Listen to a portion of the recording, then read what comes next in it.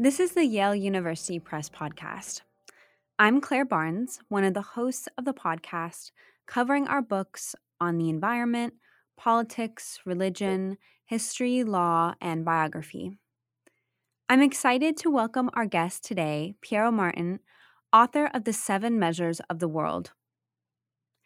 Piero Martin is professor of experimental physics at the University of Padua and a science writer.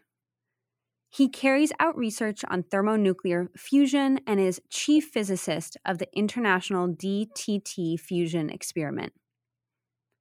Today, we're here to talk with Piero about his new book with Yale University Press, The 7 Measures of the World. I'm so excited to be here with you today, Piero. Welcome to the podcast. Hello. Thank you very much. It's a great pleasure for me. Great experience working with you, and it's nice to be here. And I also say hello to all the people who are listening.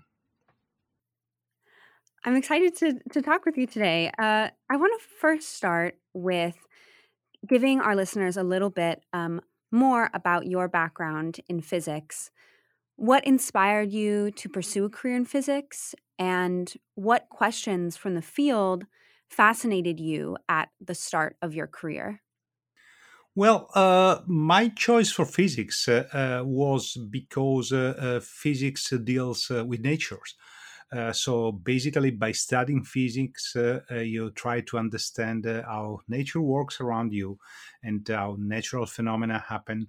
And I found this very exciting. And when you're a young guy, I was really at the beginning of my career. I wasn't really sure whether to study mathematics or physics. But then, I moved quickly to physics. Mathematics, of course, is very important. It's a very important tool. But in my personal opinion, physics give me a chance to get closer to the main questions of the universe, how things work, how big things work, but also how small things work, also how things around us work. And it's really very nice. And so from that curiosity, I turned that curiosity into my job, which is what I'm doing now at the University of Padua. And the question that fascinates me is from since a few years is how to say reproduce on the Earth the energy of the sun. That's what we are trying to do with controlled thermonuclear fusion, and that's what really I'm trying to do.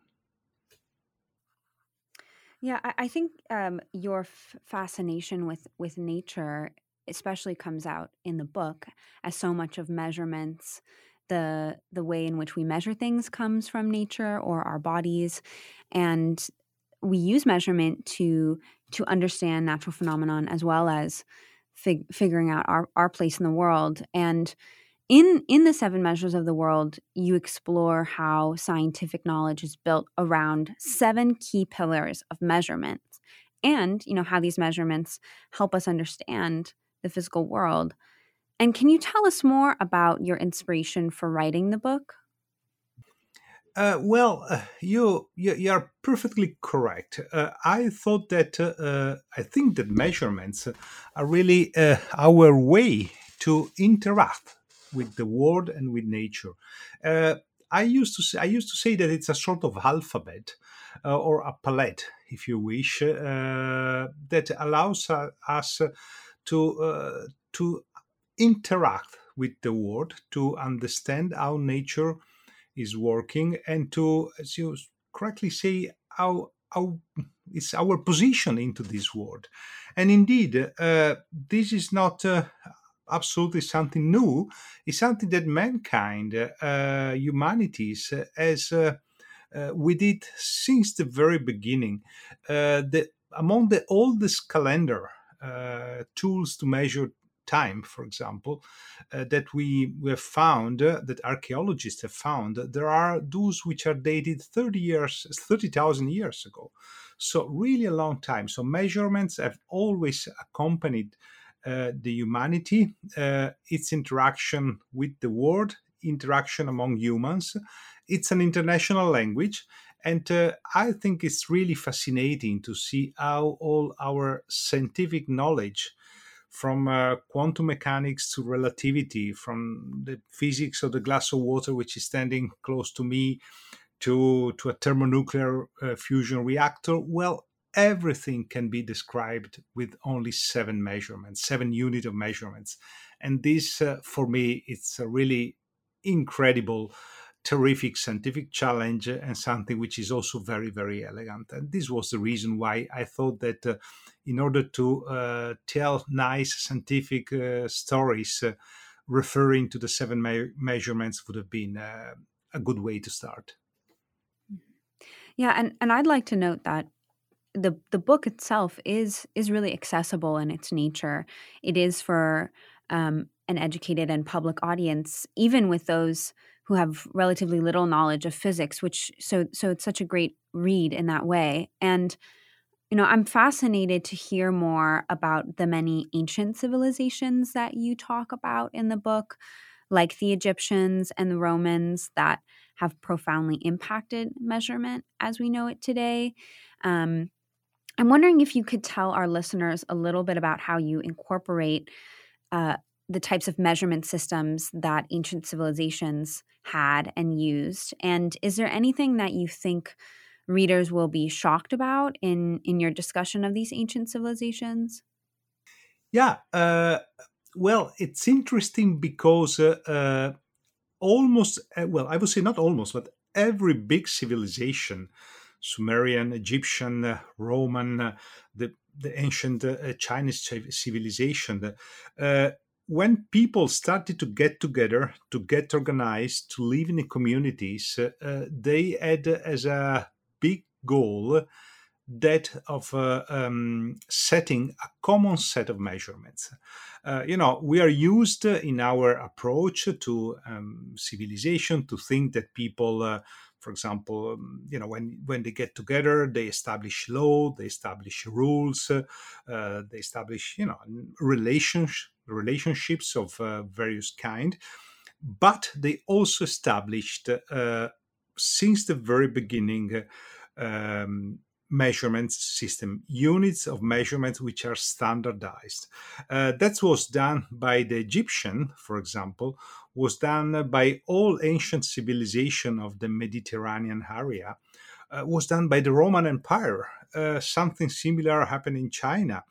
And interesting, the history of these big civilizations is connected to the history of measurements. And when these big communities fall apart, almost always their measurement system went away with them. Uh, you asked me something, people may be shocked. Well, one curious thing is that in the ancient Egypt, they use as a measurement unit the cubitus, which is the distance between from the point of your finger to your elbow. And that name recurs 179 times in the Bible, no matter which is your religious thought. But it's interesting to discover that in such a famous book, measurements are really crucial. But also, if you think to the big pyramids, like the Giza Big Pyramid, well, they I would say to the size of the pyramid on the base, it's around about 230 meters long. Well, the difference between the four bases of the pyramids, it's in the order of tens of centimeters. It's really amazing, as in that times they were able with their unit of measurements to build such a precise gigantic buildings.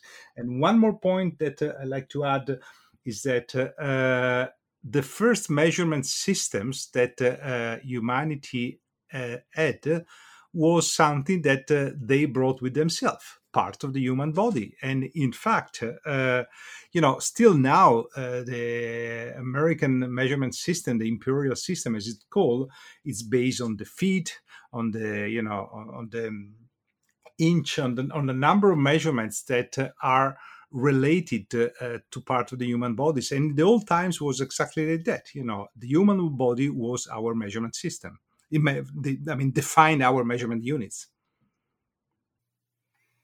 Yeah, I think that when I, was reading the book, there was really, as you're talking about, a fascinating relationship between the human body and units of measurement. And as I was reading about the way in which the Egyptians used the cubit or the cubitus to collect taxes on their land, it was really illuminating to see how these systems of measurement, even if they died out with their civilizations, said something about the way that human society was constructed, that we understood ourselves and conflict and creativity. And I'm wondering if you could tell us more about that.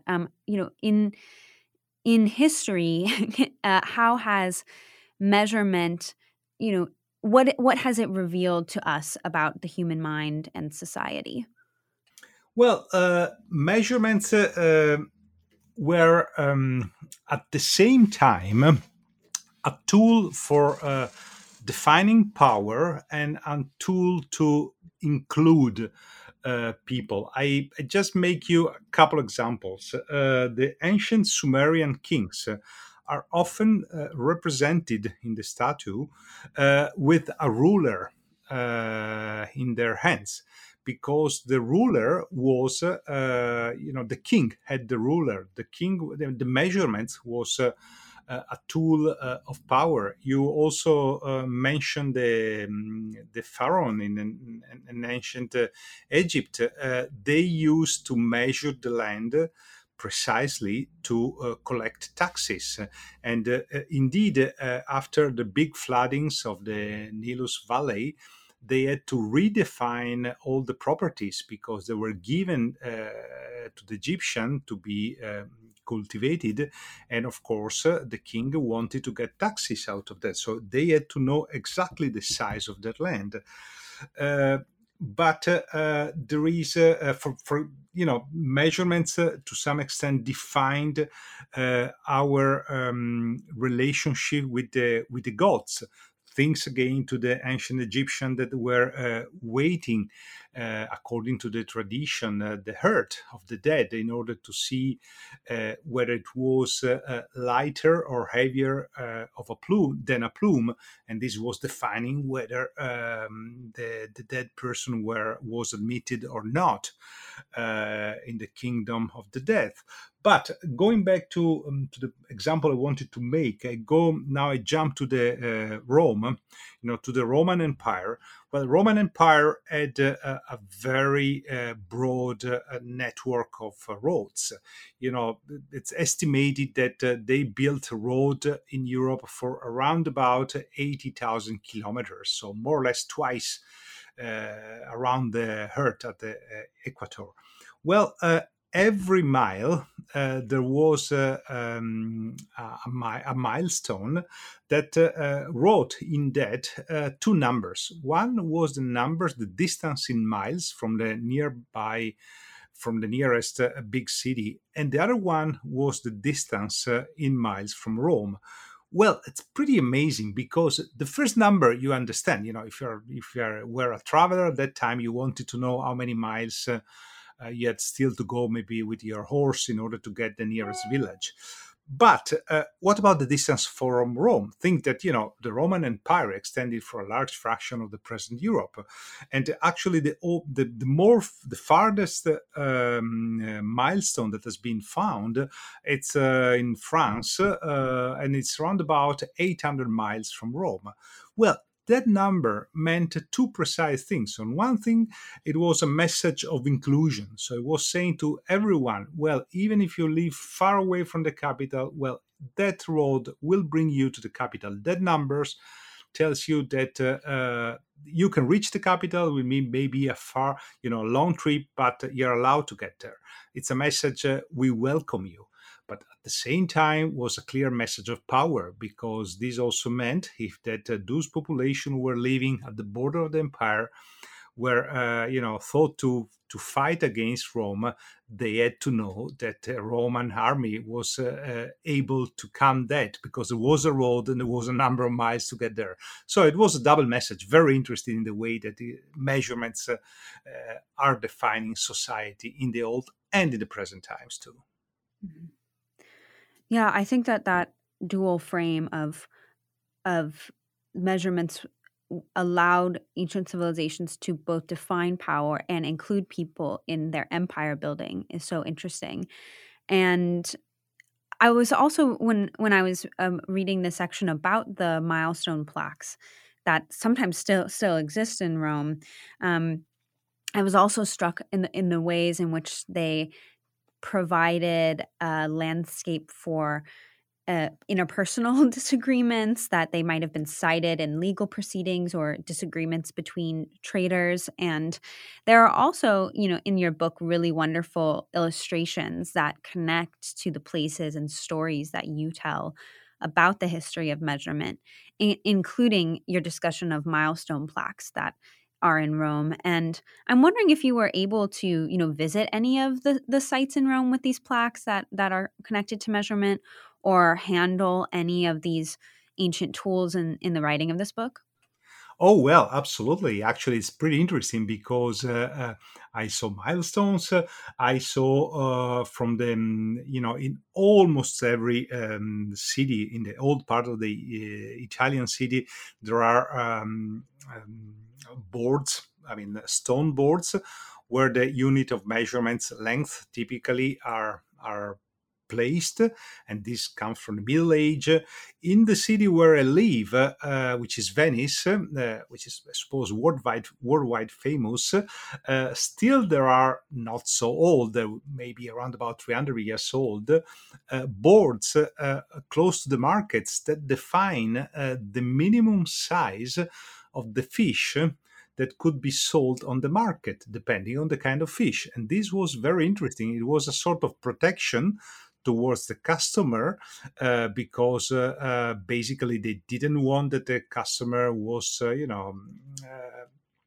had to buy fish which were too small for a high price, but at the same time was a way to protect nature. It was a sort of environmental protection at all, because they wanted to be sure that the fishermen caught only fish which was adult, big enough, not the small fish, not the puppies, because they had to grow, and so it would have been not wise to got them. So yeah, one of the nice things of living in a country rich of history as Italy is that basically everywhere you go, you can find a sign of these old measurement systems. Yeah, that's fascinating. And thinking of using measurement as a tool of protection. In the present day, because we have this international system of measurements, I think as you wrote in the book, we don't have to bring our measuring tools to the market when we go and buy things now, because we're in a different moment in the present day. And I do want to move towards the present day in our discussion. And I wanted to mention that in the introduction, you write about the band, the Beatles, a couple of times, and they have really interesting connections to modern advancements in terms of our systems of measurement. Can you talk more about your discussion of the Beatles in the book and how their timeline relates to important moments in the modern history of measurement? Absolutely. Thanks for the question. Is a story I like. I just want to make first, before going immediately to that, one quick point that you mentioned. Measurements. You said that we don't need to bring our ruler to the market, or our scale, and that's perfectly true, because measurements, the system of units of measurements, it's a matter of trust. Uh, Communities want to have a common system of measurements just to trust one into each other. It's a tool of democracy, not by chance. The modern system of measurement started with the French Revolution. So that's another very fascinating point. How basically unit of measurements define our trust, define common trust. But let's go back to the Beatles. Well, I started with the Beatles because I found a pretty interesting coincidence, temporal coincidence. It was 1960 in October, if I remember well. And these four guys that at that time were totally unknown, young guys, went into a studio in Hamburg, in a recording studio, and they recorded their first tape. I think at the time they recorded tape. They played, if I remember well, "Summertime" by Gershwin and other things. And it's that probably had coronated the dream of every young band, music band, because they recorded something. Well, probably nobody at that time realized or were able to predict that those four guys would have become the Beatles, and that after that recording, they would have recorded, millions and millions of discs and other things. So, but exactly in the same week, in October 1960, in Paris, other people, probably much more, seriously dressed than the Beatles, met in order to define. It was the conference of units and measurements to define the international system of measurements. In 1960, October 1960, the agreement on what it is now, the international system of measurements, was set in Paris.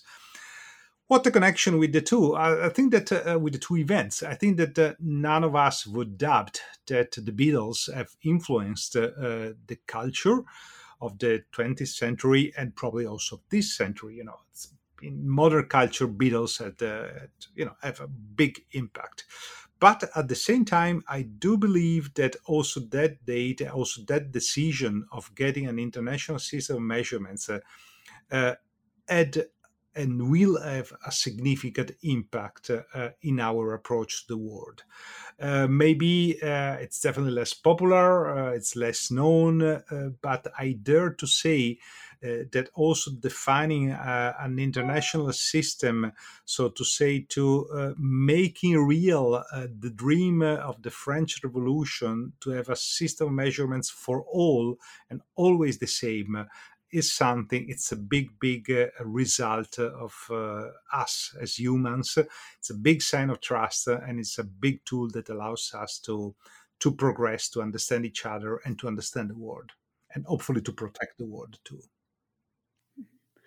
Yeah, I'm so glad that you brought up the French Revolution because in your discussion of measurement in a lot of the ancient civilizations that you talked about, thinking about measurement as a way to connect to God, measurement that was stored with the ruler, that was protected by the ruler, that kind of all shifted as you're talking about, with the French Revolution and moving towards abandoning both the religious aspects that go into measurement, but also to more of a democratic understanding of science, using measurement as a tool of democracy.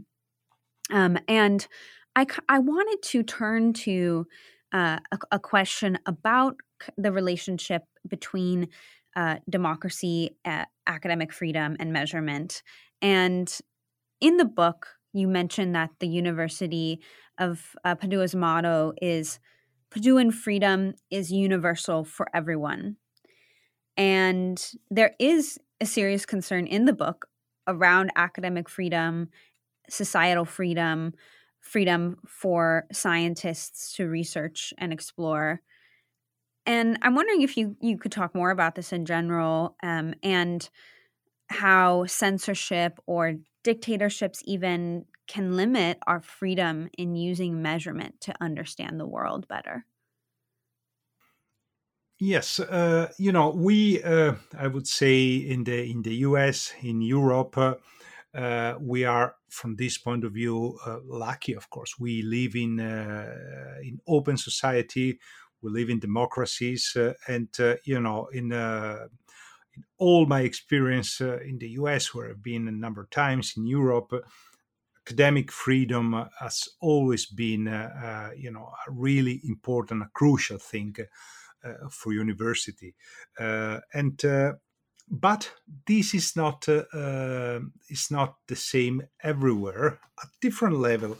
And I try to elaborate a little bit. Well, first of all, we know that there are societies or situation around the world where our colleagues are not free, or where they are not free to express their opinion, are not free to to apply the research, or to study some kinds of field. So that's something on which we have to be very careful. Certainly in Padova, we try to analyze. We're becoming more and more sensitive about this point. Also, when we establish collaboration, in order to be to be sure as much as possible that academic freedom is always kept as totally granted for the partners we collaborate with. But as far as measurements are concerned, there is something a bit more subtle that might influence also our system. Uh, which has not to do explicitly with the democracy at large, but with the way we how to say we organize our studies and our universities. Basically, in and not only university, but how we organize our life. One of the point, my book deals with measurements, so it's it's all about measurements. But in the conclusion, I give a warning that not everything in life can be measured, and not everything in life must be measured. What I mean, of course, measurement is extremely important. Just again, to give you another example, that it's connected to the place where I live, Venice. In 1561, a doctor, a Venetian doctor, Santorio, invented the thermometer for measuring body temperature. He was a colleague. He was working together with Galileo Galilei, and he applied the experimental tools to medicine. So think how much measuring the body temperature has helped us in controlling the pandemics. What a crucial tool has been in the last couple of years. But on the other hand, so for this kind of thing, of course, measurements are crucial. They're crucial in science. They're crucial in a number of points. But sometimes we try to exaggerate a little bit, maybe in measuring performance of for example, our kids, trying to be measuring their performance too early, without leaving too much space to creativity. We try, and that's my personal opinion, we think that sometimes we exaggerate a little bit with measuring performance in the university, thanks to all the matter about metrics, for example, which of course it's important for some things, but on the other hand, as the risk of increasing serial production of paper, quantity better than quality, but also in working environment, things that sometimes your performance is measured, and this maybe sometimes goes against your creativity. So I just want to say that measurements are extremely important, but we have to be a bit careful. Not everything is measurable in our lives. Hmm. Yeah, that's a really fascinating point. And I really was struck by your story, um, of how, especially around body temperature, of how measurement really impacts all aspects of science and life, from modern medicine, modern technology, even in the workplace, as you mentioned. And I did want to bring up for our listeners the 7 measurements that you talk about in the book. And as the book is called The 7 Measures of the World, and it's structured by chapter by these 7 measures, including the meter for length, the second for time, the kilogram for mass, the Kelvin for temperature, the ampere for electricity, the mole for quantity of substance, and the candela for luminous intensity. And I know we just talked about how not everything can be measured, but I do want to ask if you have can you tell our listeners a little bit about out of all of these measurements, do you have a most referenced measurement from the book, and what measurement normally gets the least attention in popular culture that you would like our listeners to learn more about? Well, if I had to make, how to say, the top and the bottom I would say, in public, how can you call it, in the public opinion, I would say, I think that, well, time, it's clearly the most quoted, the most cited measurements. It happens to me many times when I go to talk about science, popular science, that the question about time is really intriguing. What is time? How we measure it? It's something, time is related to human life. No way. We our life has a duration. Time is something that runs from our birth to our death. So something that has, of course, a very strong philosophical impact. And the measurement of time, it's extremely important. Everywhere you go, from the in the squares of the old cities in the Middle Age, they had clocks. But it's kind of wide that I'm not in New York City, but I'm pretty sure that still in Times Square there is still a big clock, electronic clock, I suppose, at this point. But so the time is certainly a very, very popular. But on the other side, in terms of being known, probably the less known of the seven, it's the candela. And I'm sort of attached to it to some extent, because among the seven, it's the most human. Let me explain why. I mean, the candela, it's not strictly a unit that we would need. We could, candela, basically, it's basically an energy flux, and it's something that we could build from the previous six unit of measurements. And indeed, for the luminous intensity, we use, for example, the watt per square meter, watt per second, watt per square meter.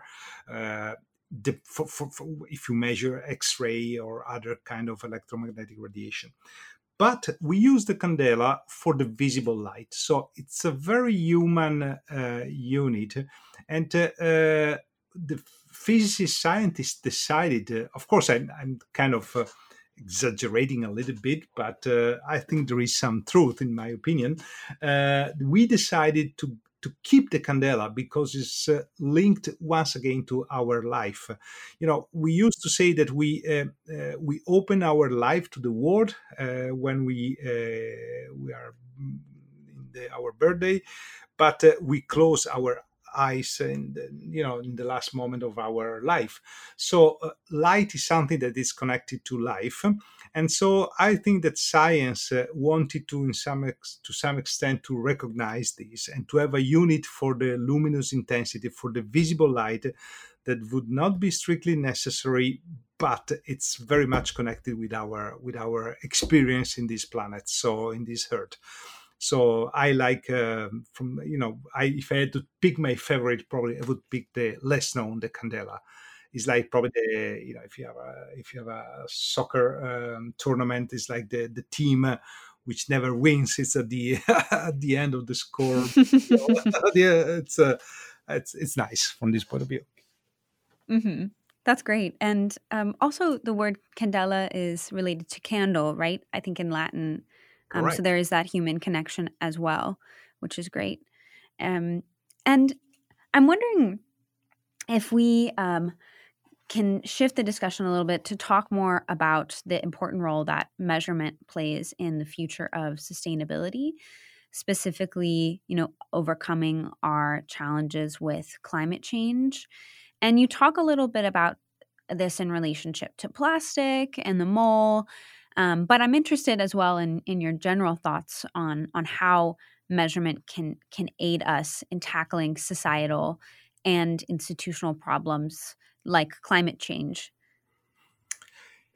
Measurements have spoken. I would say measurements are speaking, are telling us a very dramatic truth about what we are doing to our heart and what we are doing to ourselves.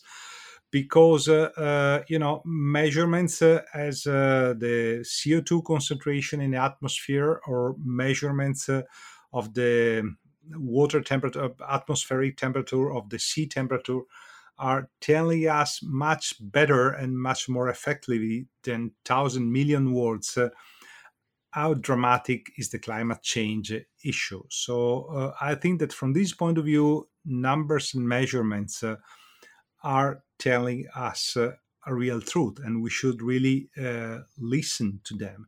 So from this point of view, once again, as many times during the history of humanity, measurements tells us important information, important news, help us in having a relationship with the world which is hosting us, with the nature which is hosting us, because we have to remember that we are hosted in this environment. The real risk is not to kill the earth, but to kill ourselves as human species. So that we have to always to be aware about that.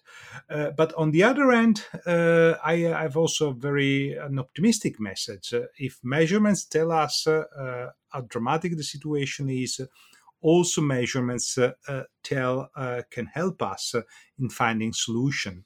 I was thinking, for example, I'm thinking to my field. I go back to my field of experience, thermonuclear fusion. We are trying to reproduce the process that powers the sun and the stars. It's a nuclear process, so with a very high efficiency, no radioactive waste, no long-lasting radioactive waste, very fuel which is very common and not risk of accidents. So it's a very big challenge. In order to reach that goal, we need to reach given values, given measurements of temperature, given measurements of confinement time, of plasma density. So those numbers that to some extent give also the level at which our creativity, our research is coming, will definitely help. If we listen to those numbers, if our policymakers listen to the numbers that scientists are giving them to explain their progress, I think that we have way out from this crisis, and we have really ways to get a greener energy and a greener world. Mhm.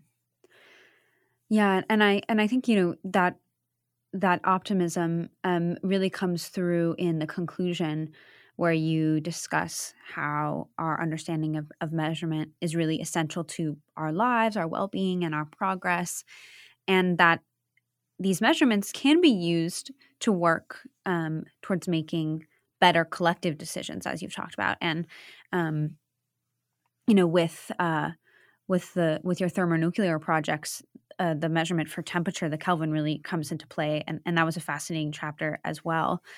And I'm wondering, as we come to the end of our conversation today, is there anything else that we haven't touched on that you'd like to share with our listeners about this book? Well, as you said, I would say, well, a touch of optimism. First of all, I think that we, as human being, we have a lot of creativity, and we will use it to make the earth a better place to live. And the message that I would like to leave, and which is connected. I come back to the beginning of our conversation, when you asked me basically why I wrote this book and what was my experience. I think that science can be really important for democracy and for the community, so for living better together. And we as scientists need to make a large effort in order to popularize science, to reach out as much people as possible with nice and effective and rigorous scientific stories. And I find that the measurement system is an ideal subject for that, because it's an example on how science allow us to interact among ourselves, to interact with nature, as again to make this place a better place, both in terms of environment, but also in terms of human relationships. So that's the how to say that's what moved me, that what prompted me in writing this book, and I feel this responsibility. I know that a lot of colleagues feel that, and we really have to reach as many people as possible. We have to go outside our classroom, outside our labs. We have to tell story. We have to be entertaining, of course, and I try to be entertaining because there is nothing wrong in being entertaining. Also, when you talk about serious subject as science, and so yeah, that's the message. I think that the measurements are good for our life, but are also very interesting and sometimes funny and entertaining. Mhm. The book itself is really full of fascinating, entertaining, as you say, stories that unpack more complicated scientific terms as well as equations and allow us to connect to measurement as it does connect to our broader lives and has done so for many years, as we've talked about, even back to ancient civilizations. And I wanted to thank you so much, Piero, for taking the time out of your day to talk with us about the seven measures of the world. And I urge our listeners who are interested in the history of science and more specifically in how measurement is tied into our human experience to go and pick up this book. Thank you. Thank you. It has been a pleasure to be with you and with all the people who listen to us. Thanks. And thanks to Yale University Press for this great opportunity it gave to me. Thank you so much again for being here with us. The Seven Measures of the World by Piero Martin is now available wherever books are sold. Thank you so much for listening. Please visit us online at yalebooks.com for more episodes of the podcast, as well as information about all of our books.